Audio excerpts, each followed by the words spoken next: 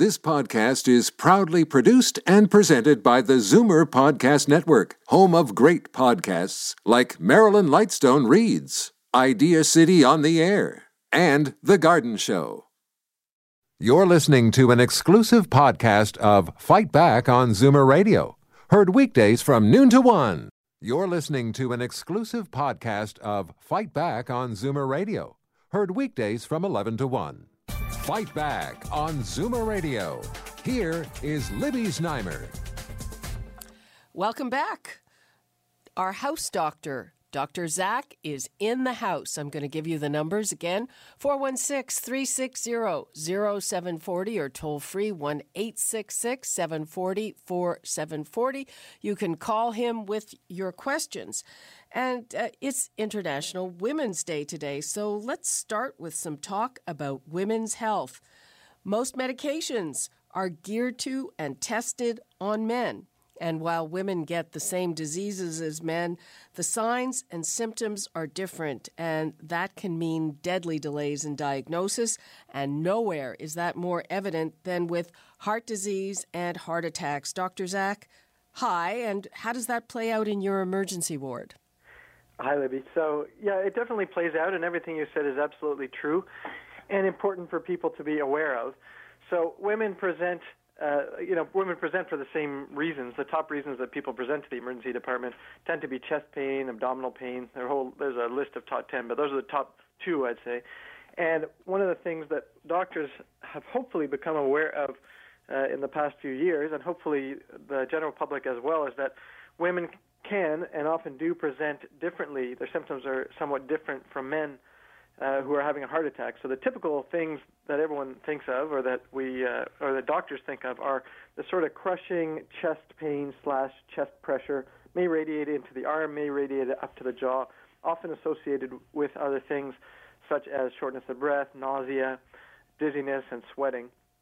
Whereas women, now, this is not to say that women don't get that, and in fact, the majority of women will still have those types of symptoms, but they may have them to a lesser degree, and they may feel more vague symptoms, including back pain, including more of an emphasis on nausea or lightheadedness, and jaw or neck discomfort. And sometimes people will present without any chest discomfort at all. Certainly no chest pain at all. That's quite common, that people don't describe it as a pain. So it's important for everyone to know that it's not necessarily a pain when someone's having a heart attack. It's often just a squeezing or a pressure-like sensation. But some people don't have any chest symptoms at all, and that's especially true for women. Sometimes it's really something different, especially nausea or lightheadedness or some discomfort in the jaw or arm, and not necessarily the chest. That's actually very worrying, because what you're describing, could be anything. I get nauseated if I eat too much. Yes. Well, no, absolutely. That's the problem, and that's a problem for us doctors and for people, patients as well.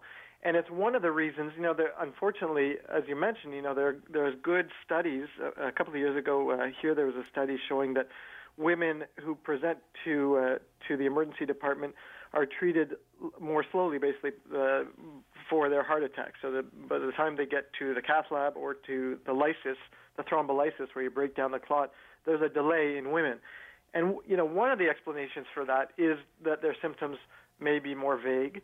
There are certainly other explanations for sure, including that the symptoms are not recognized as such, either by the person themselves or by the healthcare practitioner. And certainly one of the things we say is if it's different, by the time people are of a certain age, they've lived a certain number of years, and they have a certain sense of what's normal for them after a big meal or after or when they get indigestion. But something that is different, significantly different from the usual symptoms, that's persisting longer than it should, and that's associated with any other symptoms that may be unusual. So maybe you're used to getting some nausea or indigestion feeling, but if that is more severe or it's associated with other things such as dizziness, sweating, shortness of breath, then really you have to take it seriously. It may end up being nothing, but it's always better to err on the side of caution in these kind of situations. Okay, I think that's good advice. I'm going to give the numbers again, 416-360-0740 or toll-free 1-866-740-4740. We were talking to honor International Women's Day, excuse me, the difference in women's symptoms for heart attacks and what you should look for and what you should not ignore. Zach, are there any other issues in terms of women getting different symptoms? Yeah, absolutely. I mean, so heart is certainly the most well-recognized and the most well-studied, but there are others.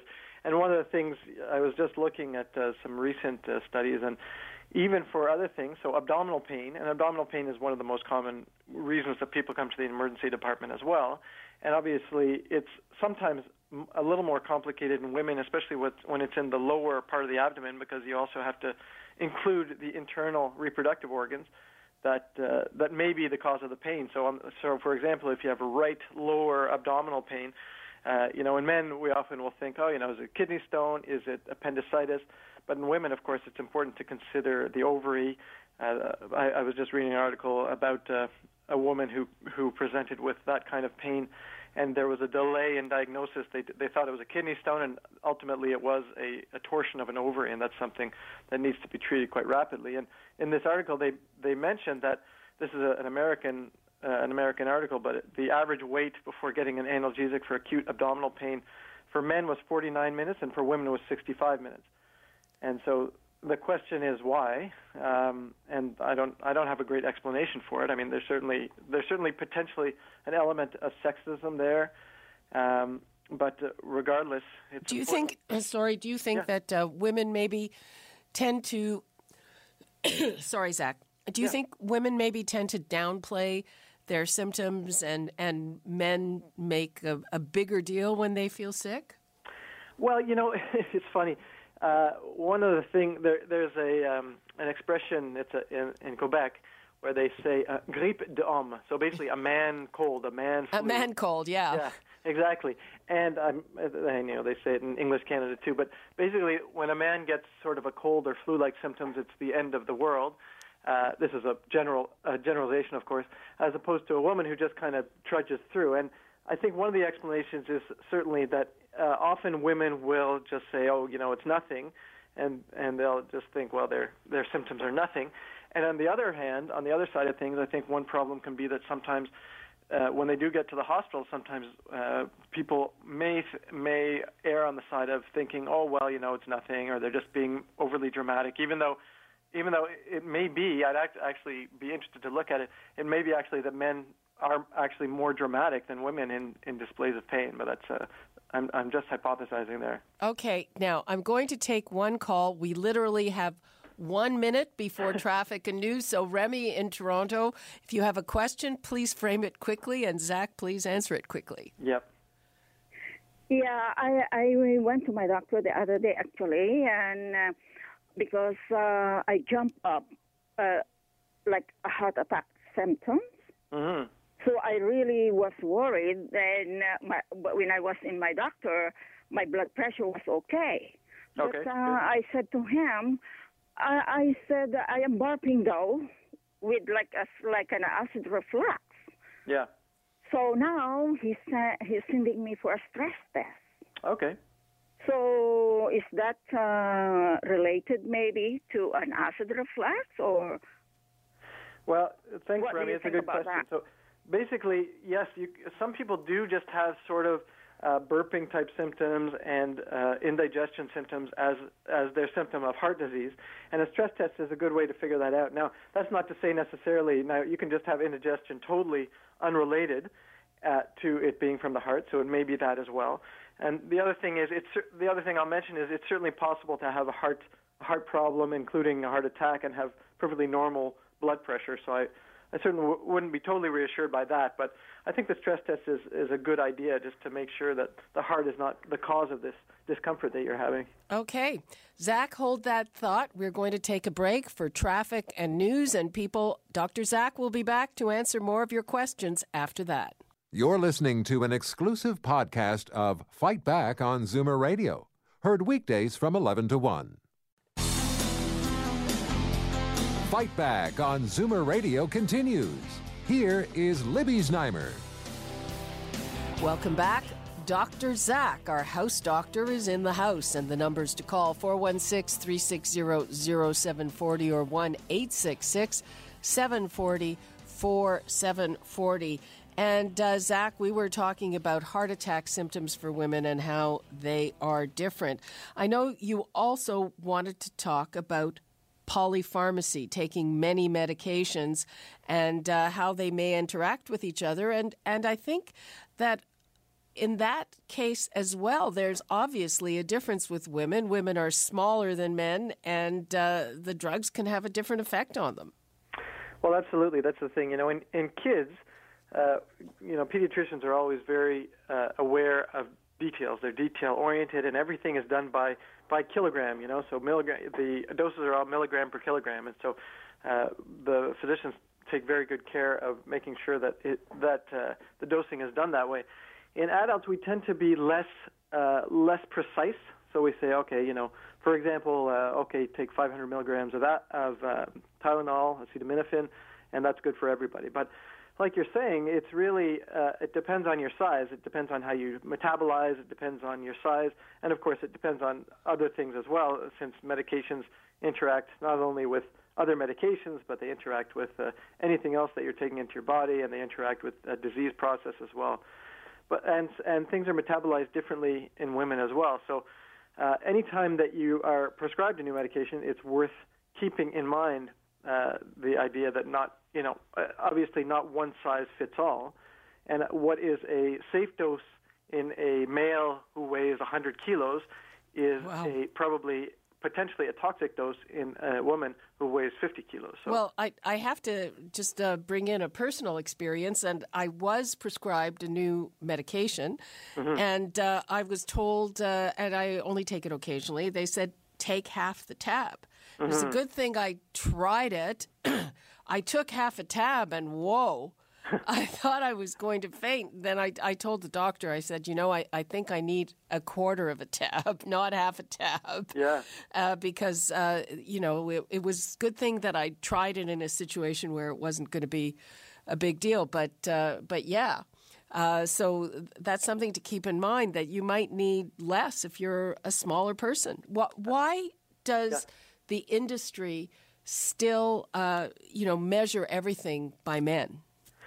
There's no good reason. That's why it should be what we stop doing when people get to probably around 18 is we stop measuring by kilo. We just say, okay, well, a general dose for an adult is this, but adults come in many different sizes and shapes. And also our tolerance and our metabolism is very different from one another. And so, I think obviously classically, so much of medical research was done primarily on white males, and then in general people would just extrapolate and think that everyone else in the world was an adult white male, which of course is very wrong.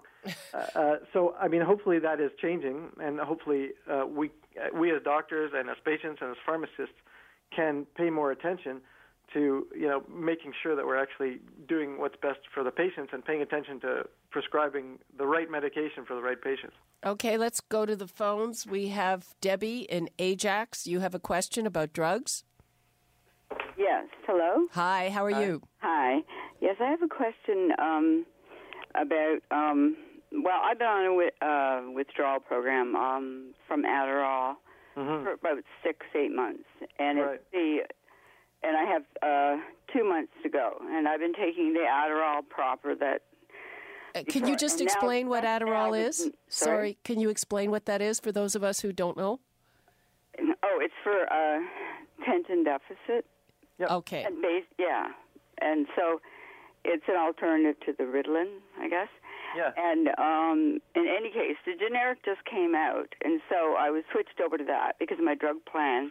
And now I'm reading on the Internet about how, well, at least for the states, the FDA says that they allow an 85% to 125% leeway as long as the people that reproduce it get that right, are within that margin. So it's not a clone. And basically, I'm just thinking your body gets used to something, right? Yep.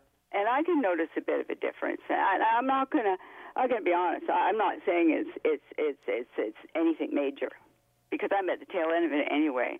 Right. But I do notice something, Yeah. Mhm. So you're getting off of it totally?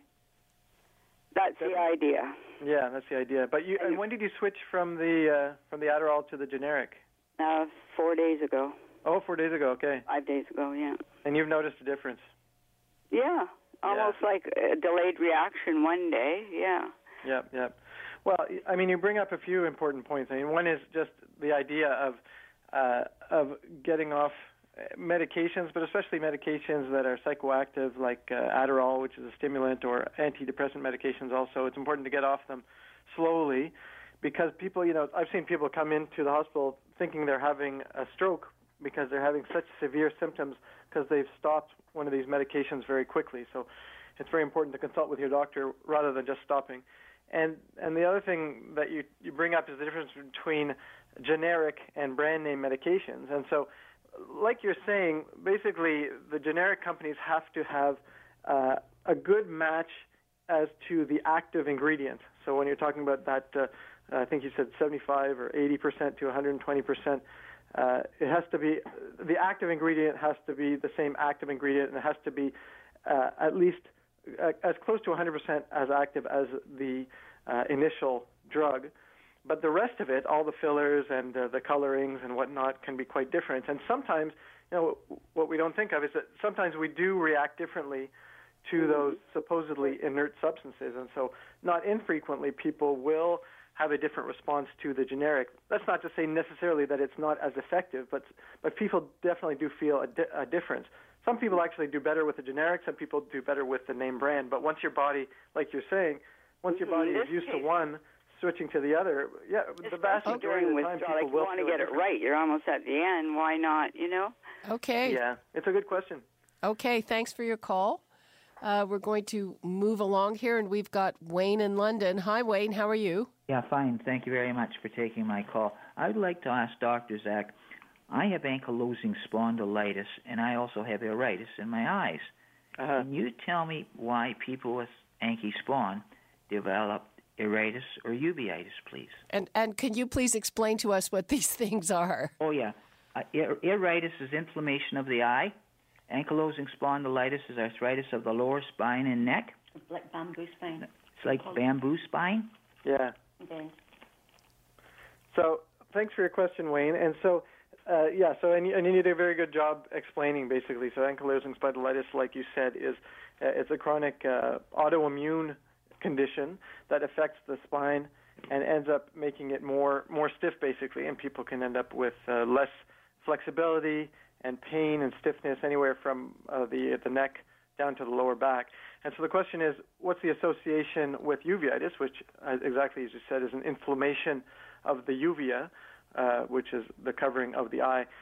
In general, basically, the reason that they're associated, the reason that they're considered to be associated, is that they're both immune diseases that involve inflammation. And this is something that actually I think more and more physicians are becoming more and more aware of, are these conditions, these autoimmune conditions, where the body, we have this immune system, which is a good thing because it fights off all of the infections and things that we don't want. But, however, if our immune system acts to attack something that is actually self, so you get like an immune reaction against something that is not necessarily pathological, then that can be a problem. And there are a lot of autoimmune diseases that we're learning about right now that involve inflammation, and one of those is ankylosing spondylitis. And having one of these issues, such as ankylosing spondylitis, that's an inflammatory condition, does increase the risk of other inflammatory issues. So that would include things like uveitis. Now, the question is, and that's not really, the answer that I'm giving you is just, we've noticed that different inflammatory conditions, once you are predisposed to having one inflammatory condition, so the ankylosing spondylitis, there is a relationship between that and a higher likelihood of having other inflammatory conditions, of which uveitis is one. Yeah. Having said that, ideally, I assume you're seeing, there's a question, Wayne, are you seeing someone, a specialist? Yeah, I see an ophthalmologist in Cincinnati. Okay. Since 1987, I've had over 70 eye injections in my eye. Wow. So I had flare-ups with uveitis. I have to go immediately and get it looked after. Okay, Zach, we're going to have to take a break. If you can just have a final thought on this, please. Well, I'm glad you're getting it looked at. And yeah, these are complex things, and the important thing is, Wayne, that you are being seen by specialists about it. And for anyone, anytime you're having significant eye pain or visual disturbance, it's important to get that checked out right away. Okay. We're going to be back with more from Dr. Zach after a short break. You're listening to an exclusive podcast of Fight Back on Zoomer Radio. Heard weekdays from 11 to 1. Fight Back on Zoomer Radio. Here is Libby Znaimer. Welcome back. Our house doctor, Dr. Zach, is in the house. The numbers to call, 416-360-0740 or toll free, 1-866-740-4740. And we have some people who have been waiting patiently. Julia in Milton, hello. Hello. And all the best there, Libby, on taking over the show. Thank you. I have two questions here. It's about taking half a pill. Mm-hmm. If you cut a pill in half, is there a safe way to take it? And if it gets stuck in your throat, how can you deal with it? Yeah. Well, it's a good question. Thank you for the question, Julia. So there's two things. Now, number one is it's important to check with your pharmacist and check with your doctor before you split a pill, because not all pills are effective. This is a magnesium pill that I took that I had a problem with once, and it's like 500 milligrams. It's about 3/4 inch in length, so I decided I didn't want the full 500. I just wanted the 250. Right. So I cut it, like with a pill cutter, I cut it in half, and it ended up actually getting stuck in my throat, and I ended up in the emergency hospital. Oh, my goodness. Boy. Well, Julia, that's I'm glad you brought up that as well, because it's not uncommon. I have to tell you, we see it not infrequently that sometimes pills or other things, I should mention, other things get stuck in the esophagus, and people just can't get them out, and they end up having to come into the ER and have a gastroscopy where the doctor usually either fishes it out or pushes it through. And one problem with splitting a pill, especially if it's one that isn't necessarily meant to be split and has rough edges, is that it can get caught in one of the grooves in the esophagus. So it's something definitely to keep in mind. And so if you're considering that, I think it's worthwhile mentioning to the pharmacist, because they may be able to switch it for you with something that actually is of a lower dose but has round edges that'll get through more easily. So is it, like, if you did split a pill, is there any safe way to take it? Like, I take it with warm water. Yeah. I thought that might help well, definitely it a bit. Definitely taking it with liquid. I mean, I get some people may say, "Oh, that's obvious," but there's a fair number of people who take pills dry. They just kind of swallow them, and that's most of the time that works out okay. But it's definitely safer to take it with a liquid, and there's no specific liquid necessarily. Water's a good one. Depending, I mean, there are some medications you're not supposed to take with specific liquids, but generally water is always a good choice.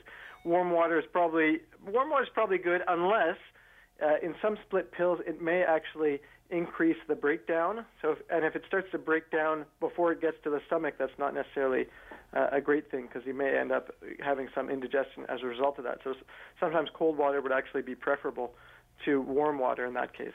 Okay. And if it did get stuck in your throat, is there any suggestions, like, other than going to the hospital?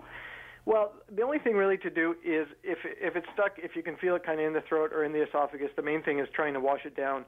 That's the main thing that you can try and do. And, the majority of the time it will get washed down. But if it's really stuck and you can't get out whatsoever, then unfortunately, ultimately, there's not much you can do yourself, And I wouldn't advise people to induce vomiting. Some people will try and stick their finger down their throat. But the problem is, if you have some irritation or inflammation in the throat or in the esophagus, you can actually end up with more harm than good by doing that. So I would try and wash it down as much as possible, and if that doesn't work, you don't have much of a choice but to head into the hospital. Yeah, okay, Julia, thanks for your call. Thank you very much. Okay. We have quite the lineup here. We're going to go to Al in Brantford. Hi, Al.